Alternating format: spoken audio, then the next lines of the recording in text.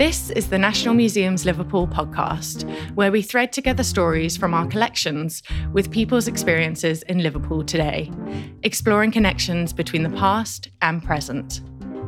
In this episode, we're talking about the body. From a young age, we come to realise that our bodies are far from neutral. From pressure to conform to physical ideals, to laws that restrict and govern us, social, societal, and political pressures have made marks on our form through the ages.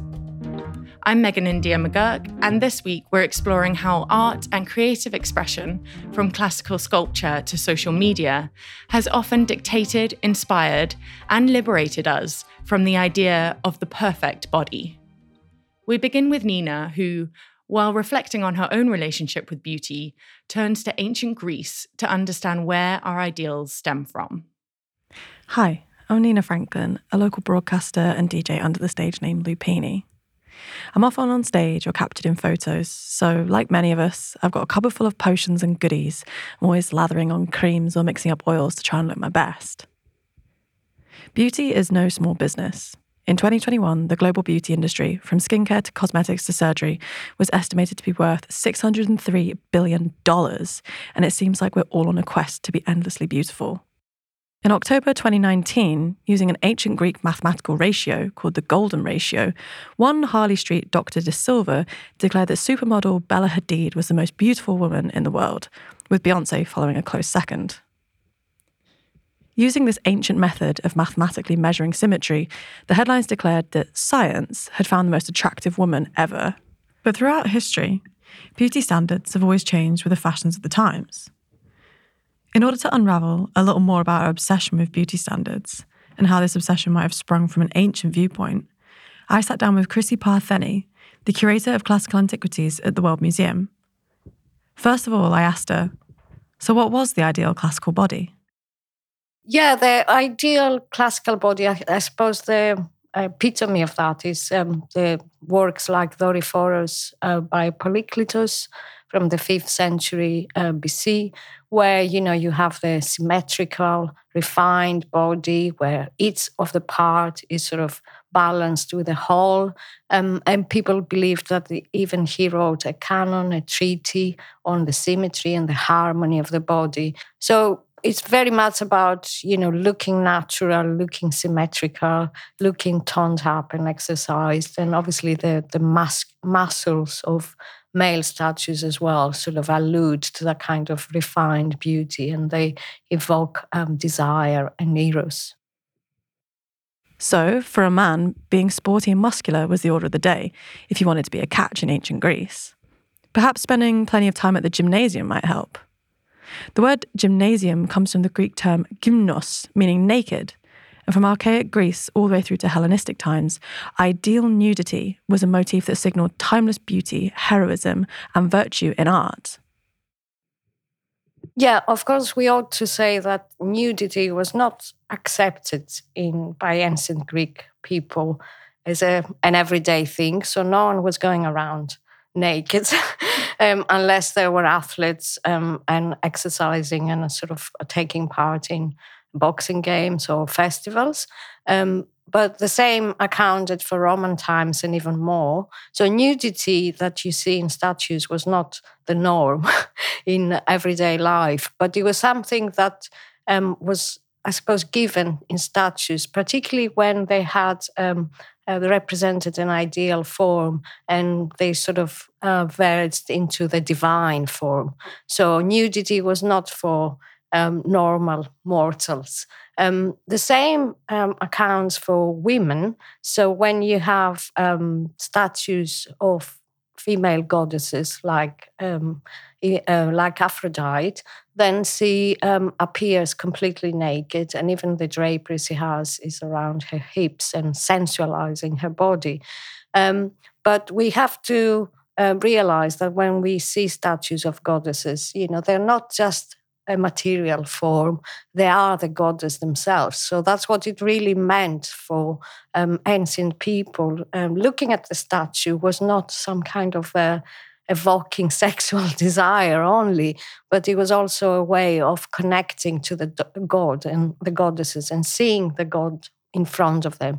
So it's how people connected with the divine sphere, if you like, and how they also adorned the statue because they believed that the being of the god, the goddesses, was there, the ontology of the god.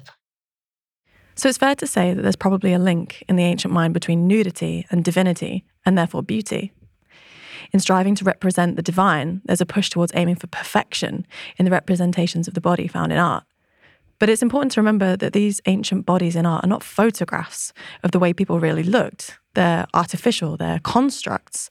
And in many ways, it's a little like the way that we might airbrush ourselves today or change how we look for social media.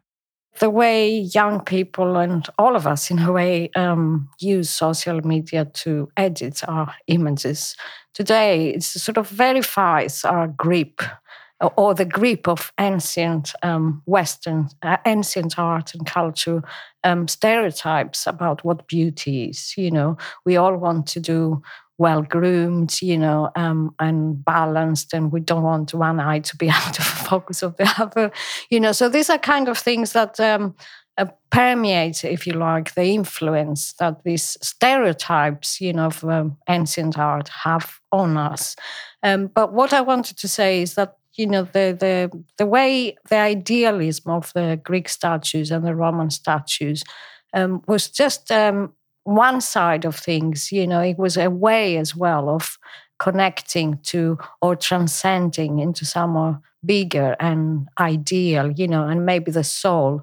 So the beauty, the natural beauty was just one side of, if you like, developing your physique and your psyche, and projecting your virtues. So, the word beautiful in Greek, means also sophistication and virtue and goodness, in terms of your actions. And I suppose the apotheosis of that is Plato and how he talked about, cultivating not just your natural beauty, but cultivating your soul and having a fulfilling your spiritual needs as well, and aspiring to be something good. And then, of course, this was taken over by Christianity as well. So, this natural beauty may be just superficial, but I'm not quite sure these days, people give equal emphasis to the development of their personalities and their actions, and maybe we put too much emphasis on how we look these days and how we project ourselves to other people through social media and appearances. Chrissy told me that the ancient Greek word for beauty is indistinguishable from the word meaning goodness or fineness. The ancient Greek phrase kalos kai agathos, used as a descriptor of handsome people, means something roughly translatable as the beautiful and the good, and it reflects the idea that inner beauty is matched by outer beauty. So if you want to be beautiful by ancient Greek standards, cultivating inner goodness, kindness, and warmth of spirit will make you more radiant than any beauty cream. Indeed, there are extracts even from archaic writers where they talk about, okay, you are looking really pretty and beautiful and you are very virile and your physical beauty is excellent.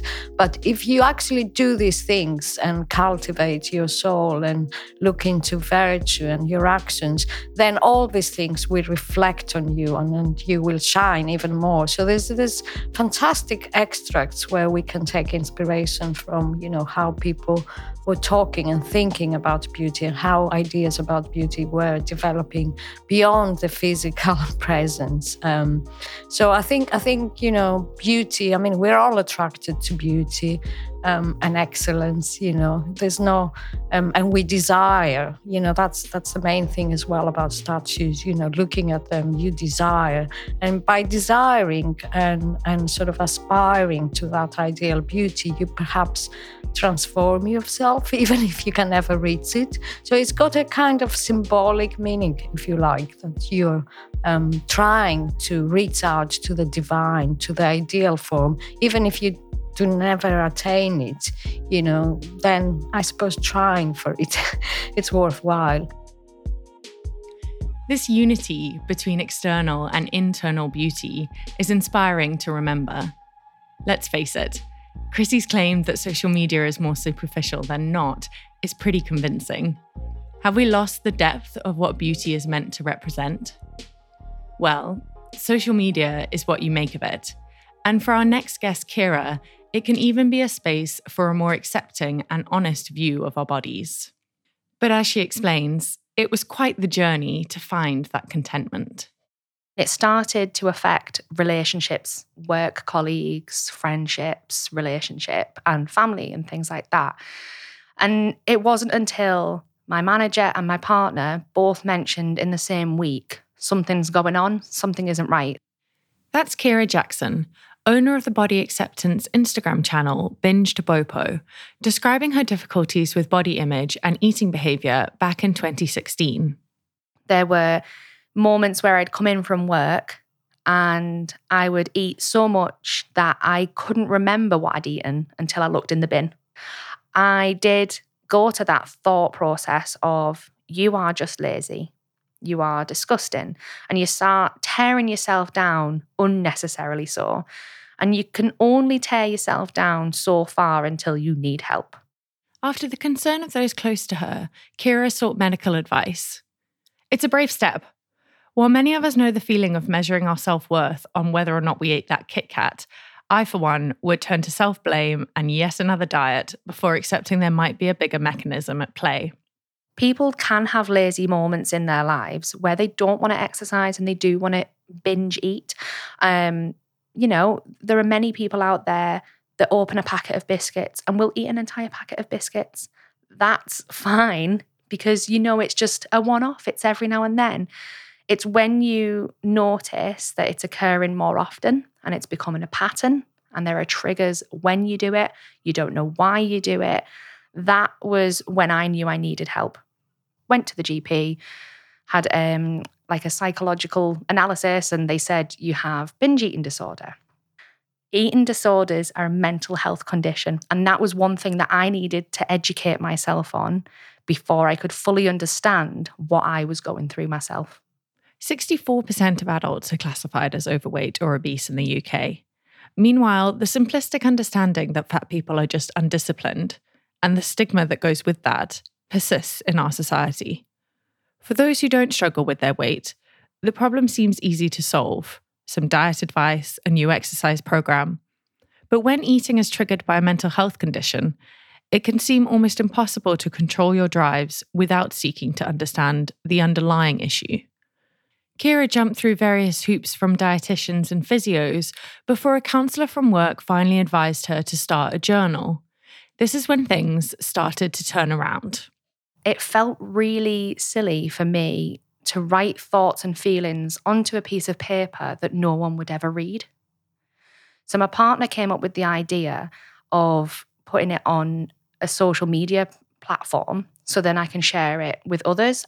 And at the same time, a girl that I'd met online, actually, she was saying how since gaining a lot of weight in a short amount of time, she struggled with fashion, finding fashionable clothing in larger sizes.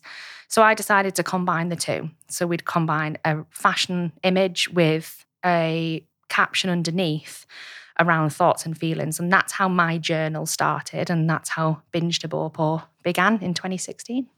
The page itself enabled me to not only connect with like-minded people, but also connect with therapists, psychologists, activists who post content that's so relevant that then I can share it. Kira's content is helping those around her, and the body positivity movement is massive on social media. But where did it all start? 500 people congregate in New York's Central Park, holding signs that read "Fat Power" and "Buddha was fat." They burn diet books and even a photograph of Twiggy, the icon of beauty at the time, with a teenage body of just size 4 or 6. They offer each other fattening books, celebrate obesity, and call out weight discrimination. This is the pinnacle fat-in of 1967. It inspired a Saturday Evening Post guest piece called "More People Should Be Fat," which spurred the formation of what is now known as the National Association to Advance Fat Acceptance. To this day, they fight against weight discrimination in healthcare, employment, and education. Over the decades, fat acceptance has largely turned to body positivity, and the idea of accepting all bodies has flooded into the mainstream. Long gone are the days when we passively absorbed body ideals from the big screen or even the glossies. The painfully narrow view of beauty has shattered open, leaving a kaleidoscope of different figures to celebrate. If you curate your social media consciously, it can be a real source of inspiration and empowerment. The way I like to look at social media is to Marie Kondo who you are following. So if a page does not bring you joy, unfollow it. Whether it's a friend, whether it's a business or a brand or a therapist or an influencer, I decided to only follow pages that bring me joy. Pages of people from all over the world, from all walks of life, who are different ethnicities, different sizes, different work backgrounds, different abilities. And that then broadens my perspective of the human body. Social media can be wonderfully democratic, and it's fantastic to see so much more representation in the media and even mainstream advertising. In 2004, the Dove campaign for quote-unquote real women turned the beauty industry on its head. By 2022, Lizzo is celebrating her weight gain and has been crowned Queen of Body Positivity. But with commercialization comes problems. What was rooted in fat acceptance, with the aims to specifically improve the rights of fat people, has become a slogan for companies to profit off. Is this just another fashion, with all the associated pressure, under a different guise? Keira's followers began to feel the conflict between the culture of striving for the perfect body and now the counterculture of body positivity.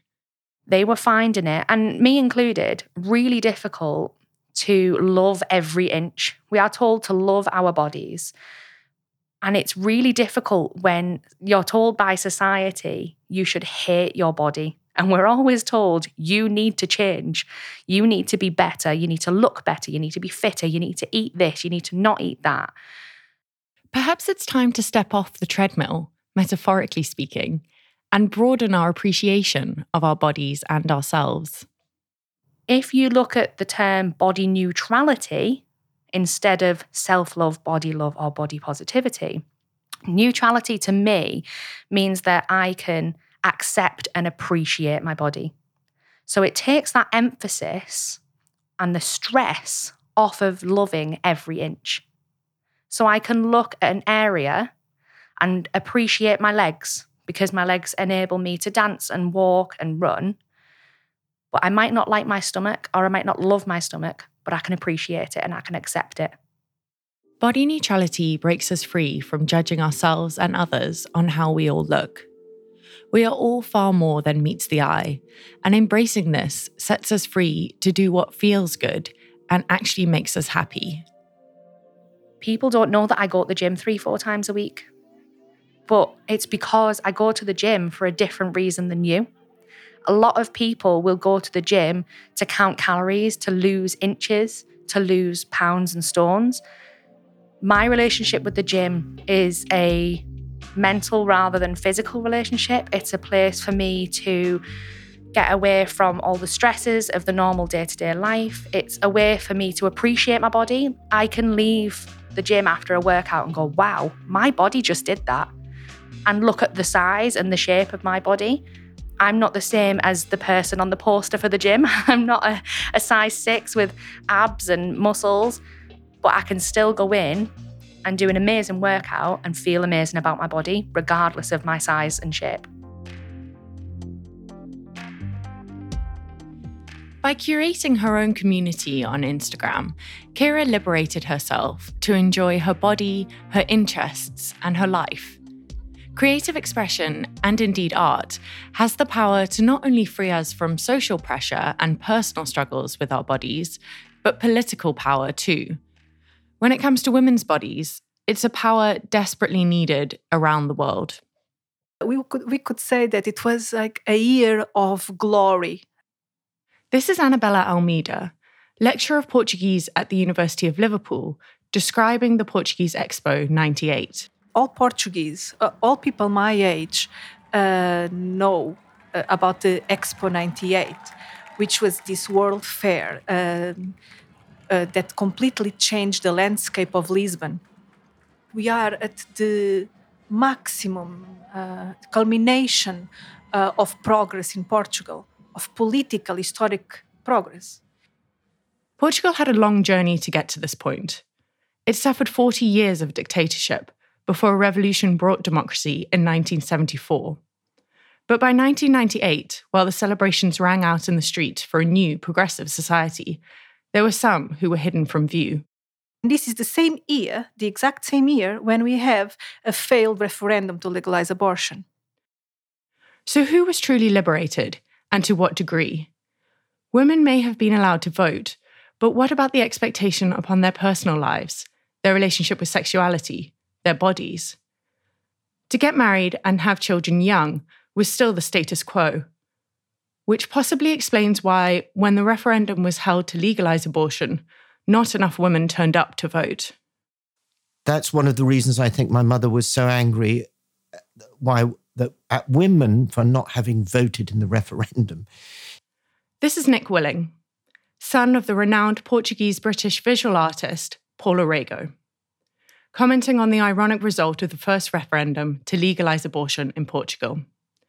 In 1998, Paula Rego, known for the magical realism in her paintings and dark fairy tale prints, created an impressive body of etchings and pastels, the Abortion series.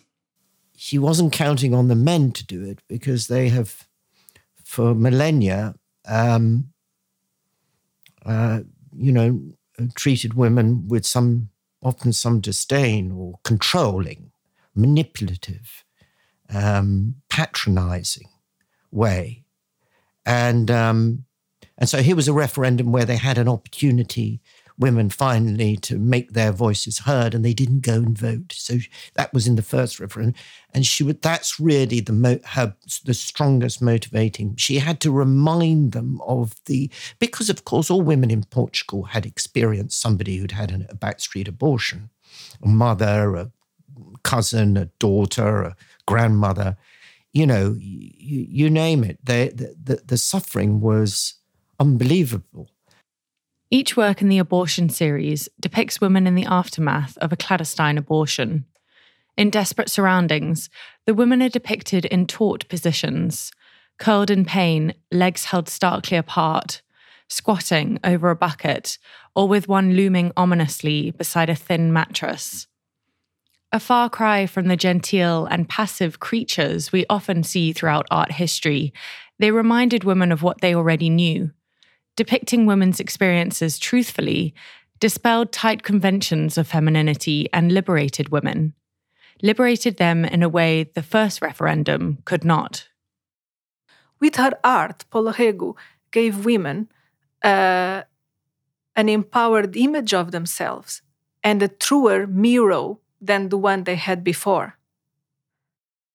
With her work, Paula Rego brings in what has been invisible. What has been invisible certainly to men, but also what women themselves conceal from themselves. Paula Rego also famously in an interview says that a Portuguese woman, when she is run over by a car, her first thought is not about the accident, it's, I have to hide my underwear. And this is very interesting. So this is about precisely the idea of shame, which comes from, it can be easily explained by nearly 40 years of severe dictatorship allied with the repression from the Catholic Church as well. All of this, it's still pretty much there. So this shame about being in public alone, speaking out, moving freely, and also deciding upon oneself's destiny and sexuality. But yes, the idea of shame is always there. And what Paula Rego does in her work is that she pictures that it's shameful. By doing this, the shame disappears because these female protagonists, they become powerful. and they are telling their story finally.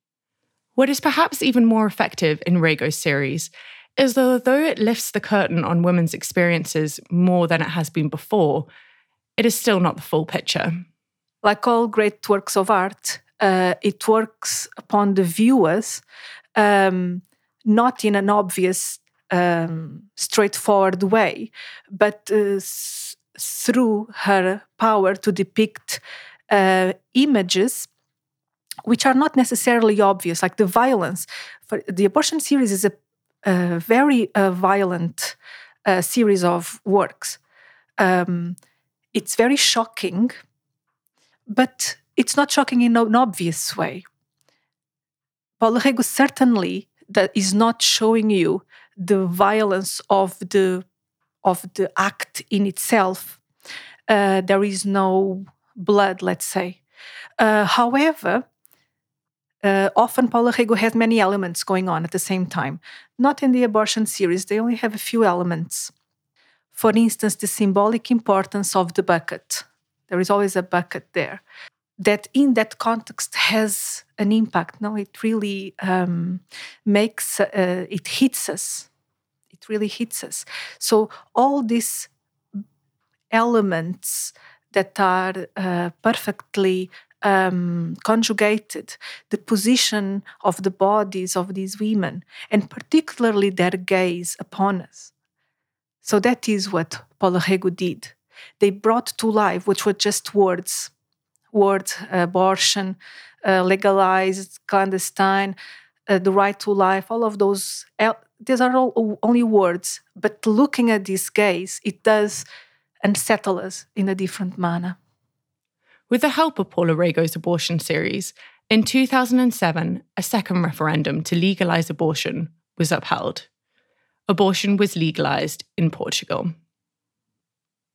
Annabella took her students to Walker Art Gallery for a clearer view on the power of Rego's abortion series. The experience of seeing them live was profoundly moving for myself, but also for my students. Some of them were visibly upset, I can say. When looking at these etchings, we could actually see how they were forced on the canvas.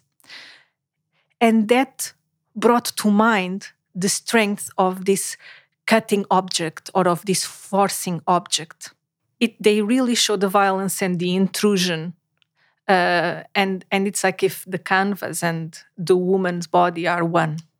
And there is a parallel here with the intrusion on the women's body.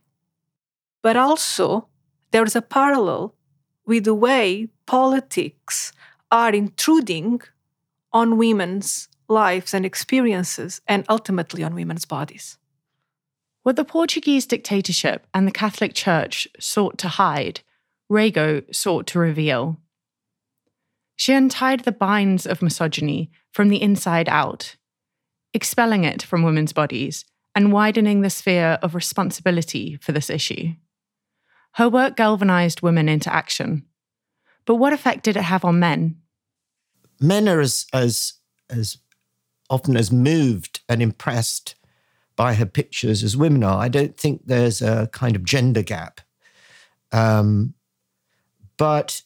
it is true that in the 50s, I think, that there was a kind of ignorance amongst men about the effect that they were having, the callous and often cruel, unknowing effect that they would have on women. And I think that understanding better the effects of what they do can, change them. Rego's art did a great deal to raise awareness of women's suffering and restore their agency. But we still have a long way to go with women continuing to suffer without power over their own bodies. And that's what happens everywhere in the world if you criminalize abortion. It'll happen in Texas, and we've just seen a horrific case in Poland of a young woman that died because she was refused an abortion. And that is the patronage of men often responsible for that. Even in some of the most liberal societies today, to challenge the relevance of feminism is to not see half the story. On the surface, women may be able to vote, to work, to be independent. But what about the more personal struggles to what it means to live in a female body, with all its capabilities regarding reproduction? What I often think about is also, I go back to that sentence of Paula Rego. I go back when she says, did things really change in Portugal after 74 for women? Did they completely change? And this is what we have to think about. Did things completely change? Paula Rego considers herself to be a feminist. And is feminism still worthwhile? Is it still important to be a feminist? Her answer is an absolute yes. Of course, look around you. How about us? Are we freed ourselves? Are we free from the conventions of femininity? Or are we wearing high heels? Are we putting makeup? Are we doing the household work in our houses? I always ask this to my students. There's a bit of discomfort when I ask this, because we all know that it's still us it's still us cleaning up the house. We still laugh off much that is unfair in society, especially when our grievances are trivial in comparison to the suffering of women around the globe. But for me, it feels like Rego's women are watching. Paula Rego gives women their revenge. Here they are the ones taking power. This is their final word. By staring at us, these women are challenging us, they are defying us. And in a sense, they are not placed as victims only and in a passive role only. This time, they are the ones challenging us. They are the ones making us uncomfortable, as we, society, made them, certainly. So this time, it's them coming back. Their revenge defies time as well. So the abortion series is not only about 1998. It is not only about Portugal. It's about us now. They are looking at us and saying, where is this happening in the world? And where is this happening to a certain extent? Where is this intrusion of your body happening in your life as a woman?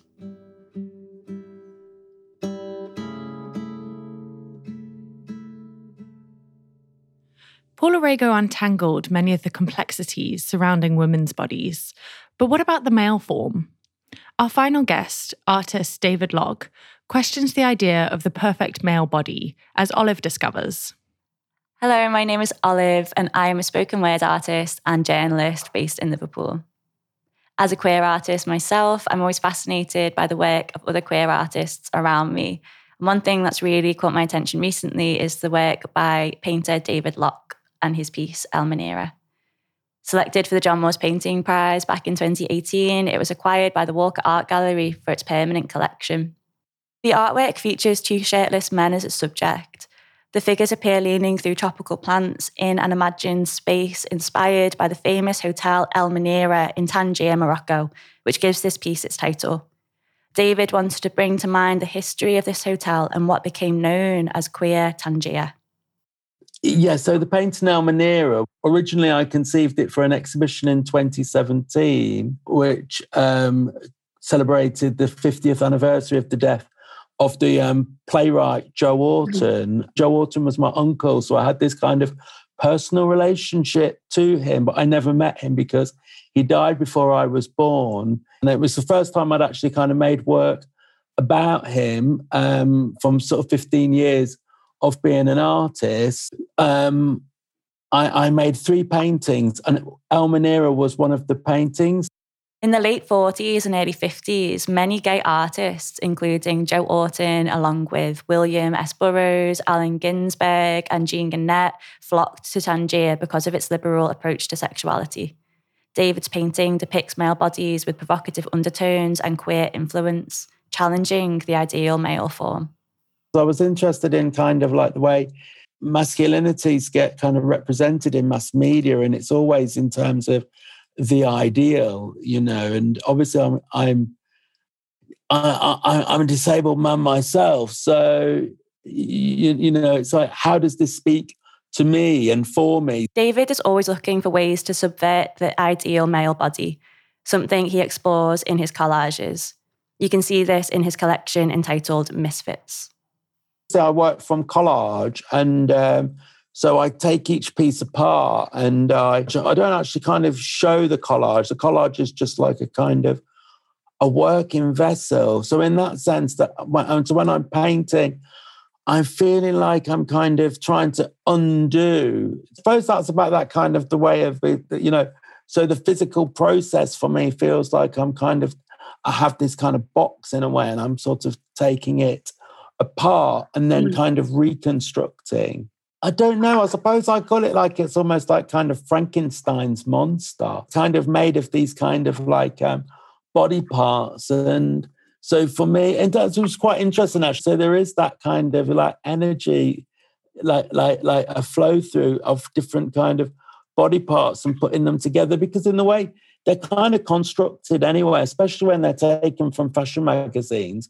They're not real people. They're just sort of, you know, obviously sort of selling something which is a brand or a concept. And it's usually, you know, based around kind of lack, because that, you know, you open a fashion magazine because you kind of desire that thing. So and they're awkward and they have awkward shapes. And so I suppose in that sense that I'm trying to kind of make something where they're kind of vulnerable, so it kind of looks like it could kind of fall apart any minute, or it's been kind of like loosely constructed. And I suppose for me in that way, the vulnerability has strength and power about it. And I suppose that's why it kind of sustains me. And men just need to be like, allow themselves to open up and be more vulnerable, you know, that seems to be really key. It's like people will say, oh, man up. And, you know, it's really unhelpful. I read an excellent book recently,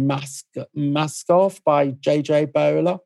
And he was like a sportsman. And he was really talking about how, like, you know, men really only allow themselves to be openly emotional on a football field, or when there's camaraderie between men. You know, the society has such rigid expectations of what it means to be a man. Through his collages, David is able to question our idealization of the male form, emphasizing the vulnerability of his figures. He spoke to me about the vulnerabilities within his own identity and how this influences both his work and life. And I don't know if it's not necessary. I'm not saying that being disabled gives me kind of opens access to different ways to feel, but you know, I have felt kind of vulnerable through that, and also finally being gay. And I just thought, well, I suppose it's, you know, I wrote some notes and I wrote it's complex, it's multifaceted, fluid, dynamic, and ever changing, and that's what I think we need from masculinity, is for it to be truly transformative. I honestly think you just wear your masculinity, like you kind of put on, you know, your clothes. I see masculinity as about a very kind of, you know, plural identity, and I see it as kind of performative in the way that we don't just kind of wear one masculinity. You know, our masculinity is constantly kind of changing from moment to moment, and you know, and in that way, I feel like, you know, male identity, it's not even exclusive to men. In that way, we need to talk about masculinities, not masculinity, masculinities as a plural. And then that allows any person, either man, woman, or gender non-conforming, to be able to access their masculinities. Working for fashion magazines, David sees how he's not quite infallible to desire. Though he challenges what makes male bodies desirable and works to highlight all aspects of masculinity. As he also works in the fashion industry, this contrast of creative work emphasises how David really does appreciate all the ways in which we can creatively present body images, masculinity, and desire. He explains to me that these contradictions and small hypocrisies within us are also something interesting to explore. I think it's okay to have contradictions. That's okay. We're complex people, you know, and it's okay. And it would seem really kind of reactive reactive and reactionary if my position was just like, oh, I hate fashion magazines. I actually work for this luxury fashion magazine called 10 Magazine, and I make collages for them. And so I love that. I like that, you know, fashion operates in fantasy in that sense. So I do find it seductive. And, you know, that was very interesting.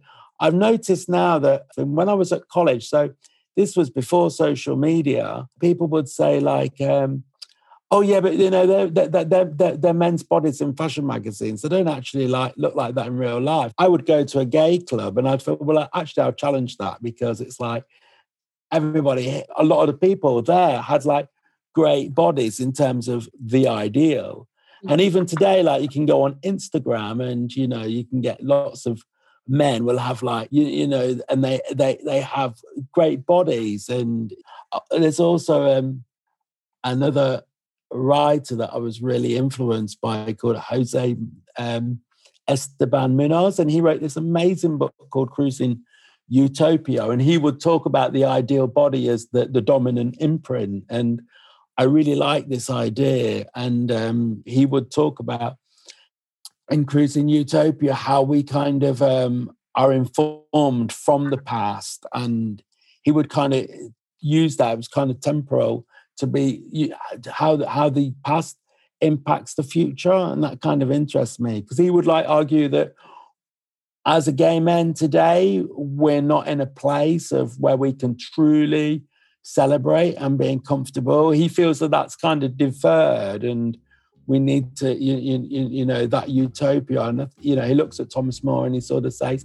we need to kind of go to that space because we're not there yet. And I really like that idea. Becoming comfortable in ourselves is something we all learn throughout our lives, particularly as we change and grow. Hopefully, these stories provide inspiration on how ease with our bodies is possible for all of us. Whether it's aspiring to the virtuous and divine, using social media to create a more representative world, or creating art with the power to reform laws and defy expectations, it's all possible. If you enjoyed this episode and would like to hear more stories like this, you can support us by making a donation or becoming a member at liverpoolmuseums.org.uk/join and support. Thank you for listening to the National Museums Liverpool podcast, and remember to check out the other episodes in this series.